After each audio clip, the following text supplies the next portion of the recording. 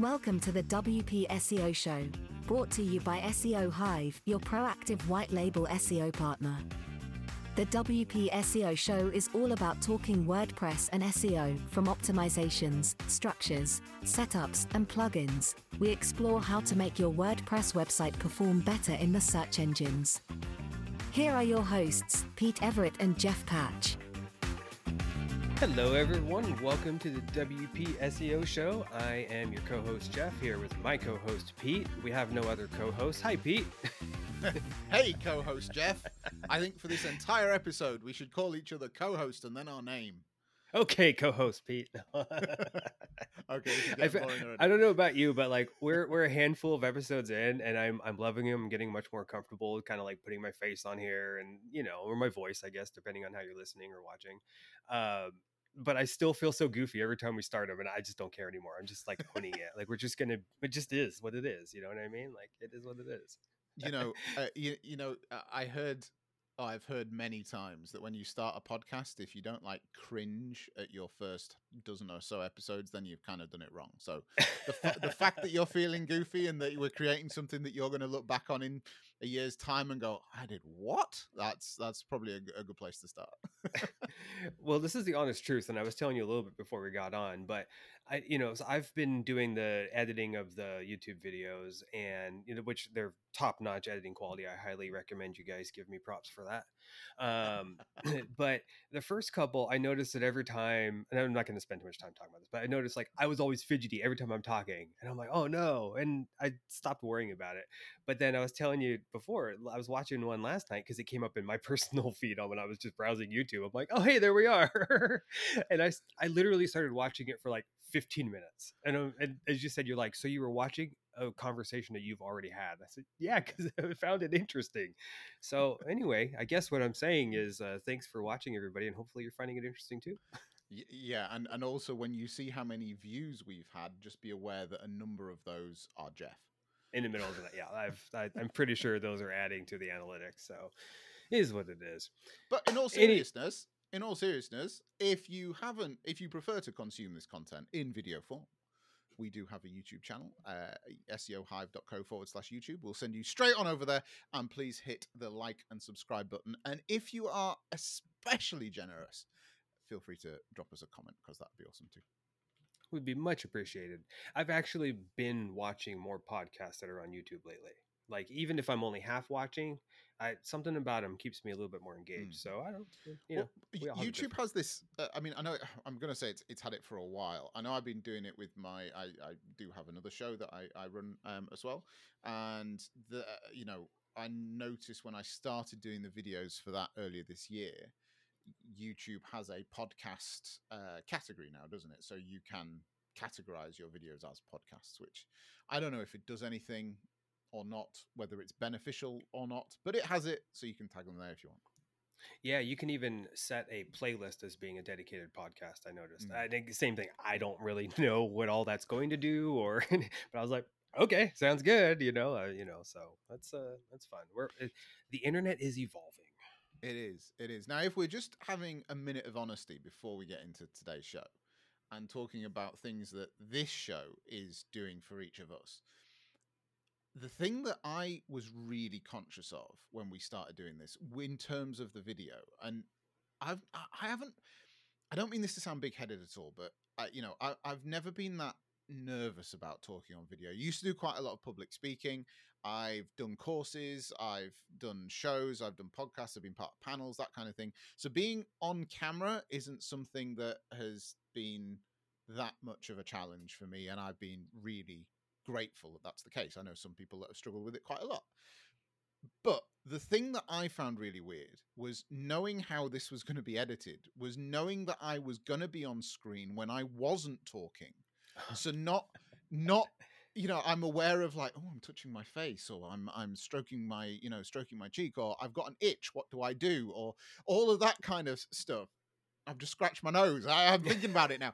But that was the bit that was weird for me, was not the talking and presentation bit, but the bits that were happening in between when I have to look interested at what you're saying, because it's a very insightful point there, Jeffrey. When you're not zoning out, looking out the window or something. Well, it was odd things like I noticed in one of the first shows we recorded. We were talking, and I went and looked something up online during the recording. But of course, that was visible. Was me, with my mouse, and you can see the light change in my glasses and all that kind of thing. And it wasn't that I wasn't paying attention, and I was doing something that was genuinely to the benefit of the show. But it was just a realization of, crap, people are going to be able to see me do that. Yep, you just reminded me that I need to shrink the window down and close up the things, because I tend to do that. I'll look at like my video up in the corner and I keep seeing my eyes dart over there, and I'm like, how do I look? Do I look stupid right now? I do now because I'm looking over there, but oh well. Anyway, hey, let's actually get to the show. What do you say? If we must. I guess we're 5 minutes in, and probably everyone's tuned out by now. Actually, we are 5 minutes in. Yeah, let's get on at the show. They're tired of us gushing at each other. Anyway, so today's show is actually inspired by a question I had this week from a client, and lovely client. They will never hear this. I almost feel like I am talking smack about them, but that's not the case at all. They're very DIY. They are on like a very low level kind of maintenance plan. And they're trying to grow their business. It's a beauty studio of some sort. And they were asking some SEO questions, and they want to focus on SEO. They want to grow their SEO. Obviously, they want more customers. Blah blah blah.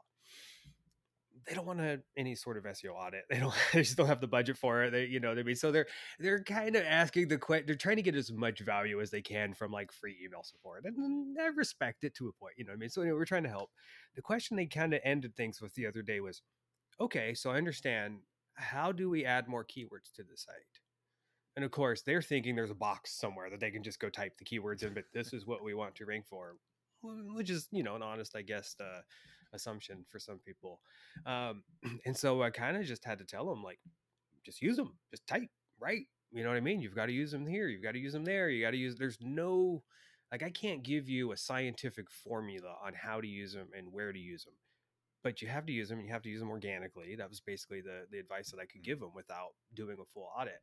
And so anyway, we were chatting about that, and it kind of inspired this conversation. And that really is, how do you, I guess, determine how often you use them, how frequently you use them?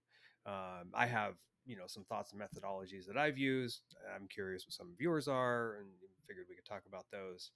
And then the other thing is, how do you determine what parts of your site? Is it just your homepage? Are you writing content? Are you doing all of that? So, for there's so many questions. I guess we could go into this and never ending there. So I will leave it there and see what kind of.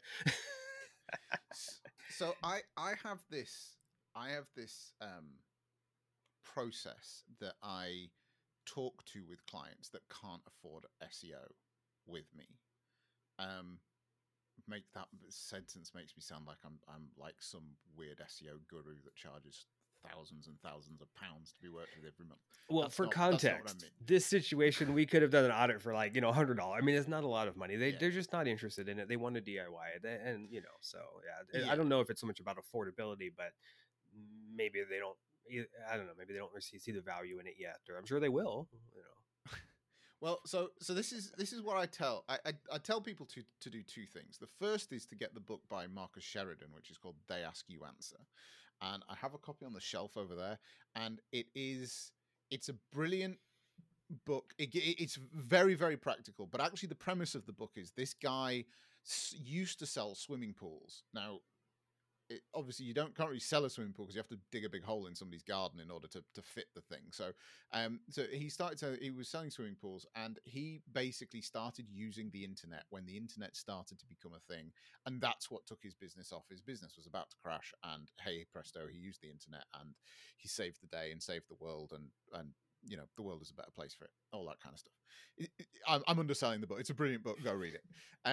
But the premise of it is to use the first place to look for any kind of content is just think about what your customers ask you regularly. What are the conversations that you have day in, day out that you repeat on the phone quite a lot, and start by writing down what you talk to your customers about. And that is, in its simplest form, the easiest place to start. What I then say to people is when you've done a dozen or 2 dozen of those, you feel a bit more confident about writing content for your website. Because a lot of these people, they don't generate a lot of content. So they, just like we were saying about not being confident doing certain things and feeling a bit uncomfortable doing this, some people feel that about writing stuff for their website as well. When you feel a bit more confident with it, I want you to do this.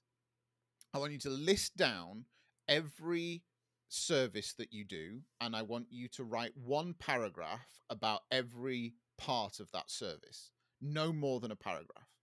And they become your service pages. So, for us, that might be that we do content, and our content plan includes this, and we go through this process. This is the process. This is how it works in our project management system. This is what we get. This is how much it's going to cost. So easily can create 4 or 5 paragraphs about our content service. Then what I want you to do, so I want you to do that for every service that you offer. And depending on your business, you might have 2 or 3 of those. You might have 2 or 3 dozen of those. That's up to you.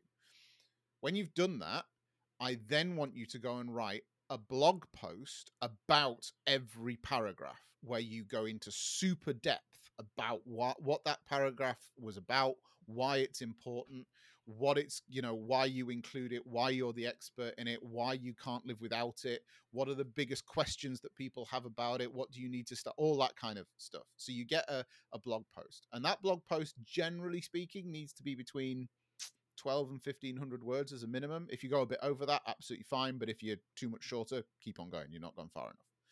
And then do that for every paragraph on every service page. That will do 2 things. Firstly, it'll give you a whole ton of content that you can create, so you can prove that you're being consistent to Google, etc., etc. But secondly, it means that when you've then proven to yourself that this SEO thing is a good idea, and you are actually going to get leads through it, and you want to invest in some SEO, and you come back to me in 6 or 12 months' time, and we're having the next discussion from this one, you will have started laying an awesome foundation for me and us and our team to go and start putting some more technical SEO on the top, some more complex SEO strategies and all that kind of stuff. You've done the groundwork for us. And that, so that in a nutshell is what I say to people when they say, well, how do we get more out of our website and I can't afford to pay for it?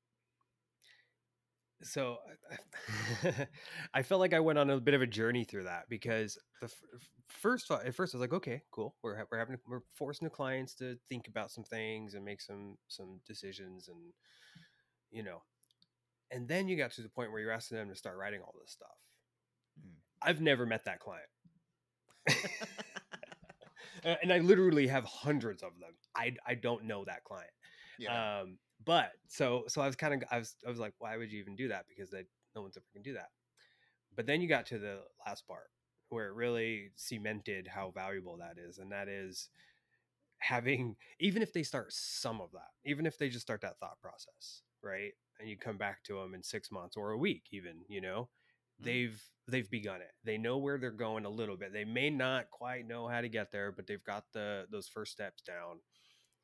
And I never want to convince a client of something if they're not on board with it. But I bet 9 times out of 10, they're going to go through that and go, never mind.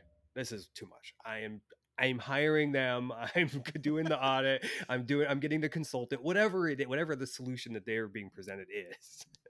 Yeah. It's so much work. It's so much work. It's not insanely hard. It's not rocket science, but it's a lot of work, and it's something that you, as the business owner, who is not listening to this right now, but you agency owners are probably, it's not what you should be focusing on. No. Well, look, so here's the complete misconception with this is SEO is not free, right? Oh, well, the misconception is that SEO is free. SEO isn't free. SEO is either going to cost you in time or it's going to cost you in money. Now, so you either have to put the time in and do the work yourself. That might mean learning a bit about it. It might mean learning how to structure articles properly. We can talk about keyword placement in a minute, because I know your particular client wanted to talk specifically about keywords, and I just then started going off about, oh, well, tell them to do this. But it's either going to cost you in the time to do it yourself, or it's going to cost you in money to pay somebody else who already knows what they're doing to do it for you. Now, they should get you results significantly quicker than you will get results yourself, but you obviously need to have the cash up front in order to invest in it. But SEO is not free because time is essentially another version of currency, in my view, anyway. So, yeah, that's kind of my take on that. I mean, I don't want to act like 23 hours of my day are booked every day, but I'm the same way when it comes to time, and I get so, I don't know, such internal dissonance when somebody is wasting my time, or I spend 6 hours solving a problem because I'm the only person that's willing to do it. I know, there's just situations like that. Time is very, very valuable. And there's Oh, yeah. things like I'll look at like buying things sometimes too. Like I love a good sale. I love searching for a good discount on something. But then I realize, oh wait, I've got to drive 30 minutes to save $10. Yeah. Well, I know what I can bill a client in an hour if I had an hour of work to bill. You know what I mean? Like, spend the $10, stay home and work. It would probably be the better solution there. So that's I guess we did kind of veer off a little bit, but this is a conversation I should have had with them. Is really what I'm learning right now. Is that I instead of just trying to be helpful, I should have been a little more point on the point there with some suggestions. So I don't know what they're going to do. They don't really have a lot of blogs or anything like that. So, of course, one thing I did say was just write some blogs, just try to get that going. But, I think blogs, and you tell me this too, because I tell, obviously it depends on a lot of situations, but a lot of times one of the best ways to start adding new keywords is just with new blog content. You could write about anything, related to your site, obviously more than semi, but related to the site and everything. But you could write about anything. It's a great way to add potentially new service you're testing and seeing if you can get some rankings for it. Oh, absolutely, absolutely. And it gives you the ability to be. It gives you the ability to structure what you do in the language of the people that are searching for it. That's one of the greatest things about blogs. We have, we work with lots of clients, and whenever I run a consultancy session, I use a stupid example, which is, you might sell tables, and it's a table, and I know it's a table. It's a wooden thing, that's flat with 4 legs on each corner. You put chairs to it. It's a table. But if the person that's going to buy it from you calls it a panda, you need to rank for panda. So it's a stupid example, absolutely stupid, and people always kind of give me that face that you've just given me. But that the I wasn't expecting panda. I don't know what I was expecting, but panda was the last one. You got to occasionally drop the panda in the conversation. The point, though, really is that I understand that lots of people. There's certain parts of your website that certain people don't want to mess around with because they're too worried about how it will look to their competitors. You can't, if you're a carpenter and you build pandas, but everybody, that's really a table, you're not going to have a category in your list called panda.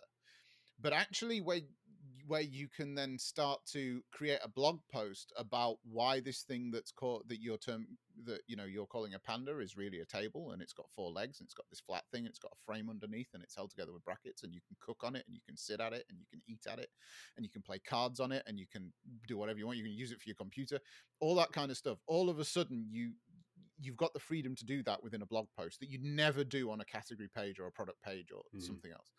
And that's kind of the beauty of blog posts.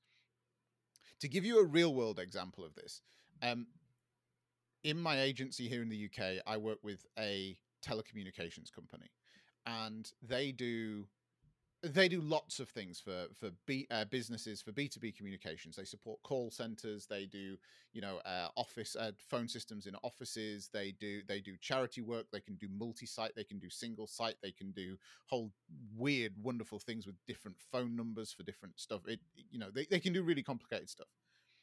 But the key is that they can only guarantee they can do that if they supply the leased line into the building. So really, the key to their sales is selling a leased line. If they can't get the leased line in, then they may not be able to do some of the other stuff. So But of course, their corporate website, they have to show that they do all of this stuff. Because if all they said was, well, we're a leased line provider, they would get crap leads. And a lot of customers that would be a really good fit for them wouldn't find them because, well, we're looking for a VoIP network or whatever it might be. And, they wouldn't be there. So their corporate side of their site has to be structured in such a way. We wrote them a blog about 2 years ago.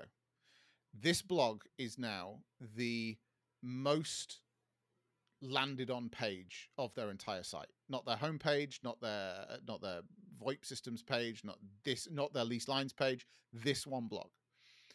What we did was we did some keyword research, and we knew that we had to write a blog about lease lines. That bit wasn't negotiable. But the keyword research we did was about what are the words that go around lease lines? What are people in the B2B sector Googling about lease lines when they're looking for a new one? And that showed two things: advantages and disadvantages. So we wrote a blog, and now this, when you say it's not rocket science, this really isn't rocket science. This is like blog titles by joining numbers. We wrote the blog, the advantages and disadvantages of lease lines. And that one blog, and we could, because it's a blog, there's no structure, there's no website structure around it. The page is designed to be as long or as short as it needs to be. We could go into serious depth about the advantages of lease lines, what it can do for your business, how it opens up all these opportunities with all these different systems. And these are the disadvantages of them, because there are some, and you need to consider this and the other. And what about fiber to the premises versus fiber to the cabinet and all that kind of, we really went to town on this thing.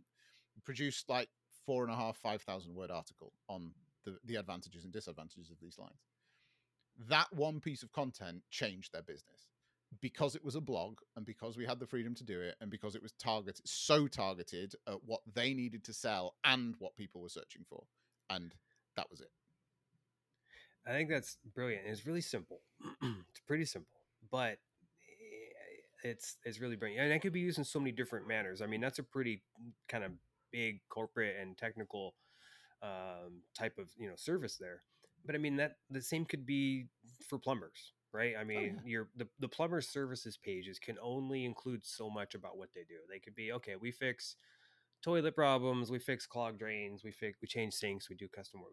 Okay, there's a lot of things there, but they're all relatively the same. And if you search for those, there's going to be 20 dozen, plumbers that all have the same thing. You're going to get links from Home Depot about plumbing parts and things like that.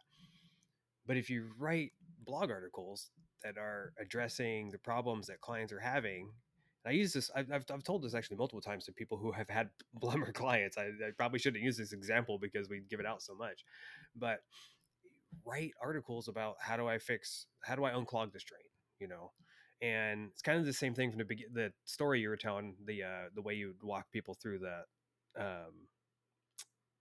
excuse my brain fart here, but walk them through that kind of SEO question, right? How do I do the keywords or whatnot? Well, if they have writing blog articles about how you can fix your drain, maybe someone's going to read that and go fix their drain or fix their toilet. But probably what they're going to do is say, hey, this is really helpful. It's beyond my ability or tools or whatnot. I'm calling these people. And they never looked at the service page. No, absolutely. And you know what, though? Even if they do whatever that article was, they fix that drain or fix that toilet or whatever it is, when they then get to a plumbing problem that they can't fix because it's in a wall or it's in a sink that they can't get to or whatever, or they just can't figure it out, or they're rushing off on holiday, or they're at work and they have a meeting that they can't cancel that day, guess who they're going to ring? The guy that helped them fix the toilet. So you've even got the referral like you did the first job without even doing the first job. Yeah. So blogs carry a massive power and a massive freedom when it comes to the ways that you can talk about things, which is why they're such an important part of SEO. So that said, there are a couple of rules to this. Now, I don't want this to sound heavy, and I don't want people to think, oh, well, if we don't do it Pete's way, then it's not going to work. That's not entirely true. But there are ways to include keywords. So the first thing to clear up for anybody that's listening is a keyword, singular, might be a number of actual words. So white label, white label SEO like we do at SEO Hive is technically 2 words because white label will be hyphenated, but it is a single keyword. Why don't we call them key phrases? Oh, don't start messing it about now. I'm not sure, but I don't think on episode 7 of our podcast that the industry is ready yet to listen to us and make those kind of fundamental changes. just throwing that out there. So first thing is choosing keywords. Now, if you can afford an audit, and like the scout reports we do at SEO Hive, or if you speak to a marketing agency in your area, whatever, if you can afford an audit with some keyword research, that will give you the keywords and the search volumes that people are looking for in your area or your nation or whatever the scope of the website needs to be. If you can't do that, then the best places to look for keywords are, you can get a free account through Google Ads Keyword Planner. It's not a very nice tool to use, but it will give you the information. Or you can look at things like related search terms. So if you type in broken toilet, for example, or block drain, to follow your example from earlier, Jeff, into Google, and those options open up, the related searches open up underneath it, then that'll give you some related keywords. Likewise, if you click enter on it, you'll often get a people also ask box within the search results. And if you open a few of those, it'll only show 4 or 5 to begin with, but if you open one, it'll add another 3 or 4. And if you open another, it'll add another 3 or 4. Now, if you open too many of them, you'll see that the bottom ones aren't particularly relevant, but you can get quite a few keywords just by doing that. Look at Wikipedia pages. Again, they also do related searches and that kind of thing. That'll give you a good indication of keywords. So there's loads of free places where you can get inspirations for how people are talking about things. Obviously, to do with the website that you're wanting to rank for. Don't just go on some random tangent, because you'll just waste a load of time. I was just thinking, it's very hard to say you having more content is bad. Let me rephrase that. It's pretty safe to say that having more content is always good, but if you're just it kind of needs to be related. The plumber shouldn't start talking about auto repairs or no, absolutely, or something. Absolutely. And you know what? We often refer to websites a bit like a book. So the homepage is a bit like the front cover. You need to give a flavor of what's in the inside, but the homepage is an awful page to try and get a good chunk of copy on. So, if it ranks for your business name, that's great. If it just sits at the top of the tree to hold together some other strings, that's also great. But if it doesn't rank for too much more, that's fine. You can create pages underneath that to do that job. So, it's also, people often get misled into thinking that the majority of traffic will come in on their homepage. On most websites, it's only 30 or 35% that come in on the homepage. Everybody else comes in somewhere else on the site. So you need to make sure that wherever they're coming in, they can still get to other stuff around the website, and the navigation works from different levels. So you decide on your keyword, and you decide that you're going to write the blog. When is it the right time to ring a plumber to unblock a drain? I don't know if that's a good keyword or not. I'm making it up off the top of my head. Why did you probably have to when it's drains? clogged? But I still think it sounds like a good title. Why did you have to bring up drains? We're now episode 7, and we're now talking about toilets already on the show. I mean, so you decide you're going to write this blog. So the first thing is, right, the main keyword that this needs to be is blocked drain, because that's the thing that if somebody has a blocked drain, guess what they're going to put is either block drain or how to unblock a drain. So you need to get those keywords in. So the first thing you need to do is you need to pick one of those as your main keyword. So the title I gave you was when to call the plumber when I have a block drain. So, okay, we're going to use block drain as the first one. So you put that in the title. So that needs to be in the title. That title also needs to basically be replicated in the address of the page. Now, if you're using something like WordPress, and this is the WP SEO show, WordPress will, if you put the title in right, WordPress will take care of the permalink underneath. It just does it. It's good like that. So you need to make sure it's there. You then need to make sure you use it. That word, so unblocked drain, within the first 100 words or the first paragraph, whichever is the shortest. So if your first paragraph's less than 100 words, it needs to be within that first paragraph. So I've already used the keyword 3 times, and I'm not past the end of the third sentence, essentially. When you've done that, you can then start to use it a little more freely, but it needs to be natural. If you listen to the previous episode, we've just talked about Google's helpful content update. The whole point of that is that Google is trying to make sure that it's not ranking spammy content that's just stuff full of keywords all over the place. It has to be natural. So start writing about the process of how to unblock a drain, and when you're getting into the territory of needing a plumber, when you should actually be, where you're going to reach the limits of a DIY job in relation to unblocking a drain, and just start going, just start structuring it. Then let's say you want to introduce a second keyword into this, which might be drainage rods, let's say. Obviously it's linked. Drainage rods are very much linked to unblocking a drain, so it is a theme that fits. If you want to start including a second keyword like that, you then need to introduce it into the article in the right way. And the first way to do that, or the first thing to do, is it needs to be within a subheading. So your blog shouldn't just be paragraph after paragraph after paragraph. Try and break it up with subheads all the way through. Those subheads should ideally be H2s. So the title that we mentioned at the top, that should go in an H1. If you're somebody that's listening to this that's using a theme, the theme normally takes care of the H1. Normally takes care of the H1, I should say. Highlight. We've come across many websites that don't, but the theme should take care of the H1.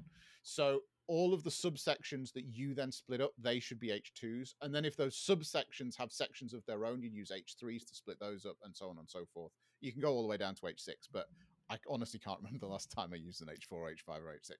I feel like H4 is every now and then, but like H5 and H6, like yeah, never. Never. It's like, somebody was covering their ass when they made those up. So that's the...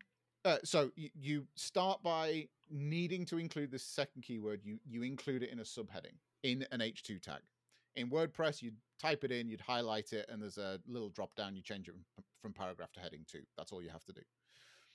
Once again, you then need to include that keyword within the first 100 words or paragraph after that heading. So you need to make sure that if it's drainage rods, that then the first sentence or two, you're then also referring drainage rods again. And after that, you can then start to interchangeably use the keywords that you've that is the keyword then introduced. So you can then start to use it in normal language that feels natural, that reads normally within the content again. And you can use the same process to integrate a third keyword. Once you're getting more than 3 or 4 target keywords, that's enough. Anything more than that, particularly on a piece of content that at most is going to be 1,500-1,600 words, that is enough. You may find that piece ranks for other keywords as well, or other variants of the keywords around. That's absolutely fine. But intentionally only go after 3, possibly 4 per piece of content. And they have to be related to the same subject. You can't go in, if we're talking about unblocking drains, you can't then all of a sudden insert a keyword about toilet roll holders. It's just not going to, it's too far apart. It's not going to connect. So they've got to be on the same theme, but you can sort of introduce them. And that's the way of doing it. And if you can then include them in things like lists, either numbered lists or ordered lists, or in maybe slightly different types of content that might go around it, maybe some alt tags on some images, that all helps as well. But that is how you include a keyword in a piece of content, or keywords in a piece of content. I love it. It's work, but it's not that hard. Here's a bonus tip that I kind of just caught on to something you said there a minute ago, and that was that a lot of times you will find that it's ranking for other terms. And if so, I would suggest that's probably something you could write more content on and then link to it from that piece. Absolutely. And you almost instantly just have another ranking post on whatever that topic was. I mean, that's look at those signals. Those are signals. Look at them, address them, respond to them, So two other things to mention on this as notes, probably before we end, because we have been going 34 minutes. And we can do another episode on website structure because that's maybe going a bit further away from the question that we were starting on. But two things to note. One is, don't worry about plurals. If you've got drainage rod and drainage rods, Google is intelligent enough to know the difference. If you've got drain and drains, Google's intelligent. So they are not separate keywords. Plurals don't make a different keyword the vast majority of the time. That's the first thing. The second thing is, what really brings all of this stuff to life is how you then knit it into the rest of your website. And you've just said internal links, and they are like dynamite when it comes to this stuff. Now, of course, when you start with your first blog post and your second blog post, your third blog post, you haven't got that many bits of content that you can link to. Of course, you can link out to service pages, or you can link out to your homepage, possibly. Oh, I always think that's a bit cringe, but you can create internal links. But the more content you create, the easier it then is to, you've got more stuff that you can create internal links to. Now, you don't create internal links on words like click here or read more or learn more. No, don't do that. You make the link on the keyword that the target piece of content, i.e. the piece of content that you'll click through to, was optimized for, because that's how you're wanting to say that, flag to Google that, hey, this page over there, it's related to this thing, but it's about that. Mm-hmm. So so if you were linking to the article we've just been talking about, you'd put it on either block drains or drainage rods. That would be the keyword that you would have the hyperlink on a different piece of content link in. The process that people never go through, and our team does it, and my team in the UK does it, and where we show huge value to clients, but it is so simple that anybody can do it, is nobody ever goes back over old content to find internal links. So they, what I recommend to people is, if once a month, even if it's once a quarter, grab yourself a coffee, book 35 minutes, 40 minutes in your diary, and call it link building time, and just look at the pieces of content that you've created in the last 12 weeks, make a quick list of them, and then go back through all of your, a whole load of your own blogs, and build half a dozen links from stuff that you created before these 3 months, linking forward in time, i.e. because these blogs will be obviously older than 3 months old, but so you're linking now forward in time to content you've created in the future, essentially. And you can just build like networks and networks and networks of links within your own content, which just sends your authority rocketing. And that's what's going to give those pieces longevity in their SERP rankings. I've never thought, this concept, yes, obviously we do this all the time, but I've never thought about the fact that you're linking to future blog posts. I've never put that into like context in my mind. So you're it's like going back to a blog post in 2017 and linking to a blog post you've just written in 2023. You couldn't have done that when you wrote it in 2017. No, but you can now.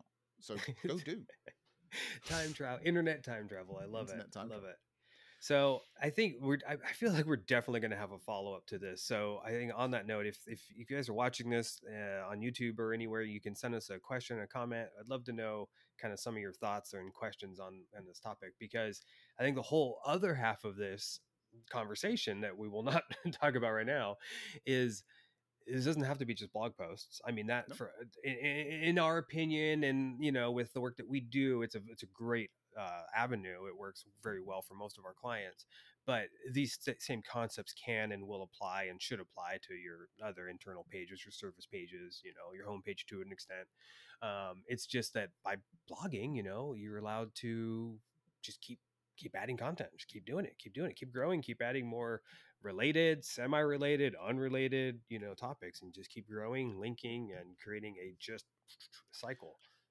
The last thing I'll say on this anyway is that don't be disheartened if by creating one piece of content you don't get onto page 1 or position 1 for a particular keyword.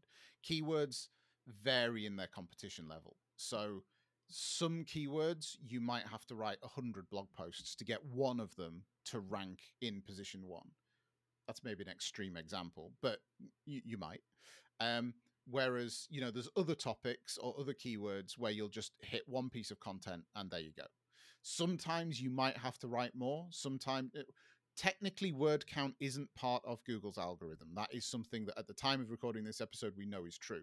However, if everybody on page one has written 4,500, 5,000 words and you've written 800, you've kind of brought a knife to a gunfight. So you're not in the right ballpark. So it isn't a ranking factor, but you need the best 800 words to even stand a chance. And again, if you're DIYing this, not being rude or anything, but they're probably not going to be the best 800 words out there on the internet about it. So you need to be aware of occasionally you need to be aware of how much other people are writing about topics.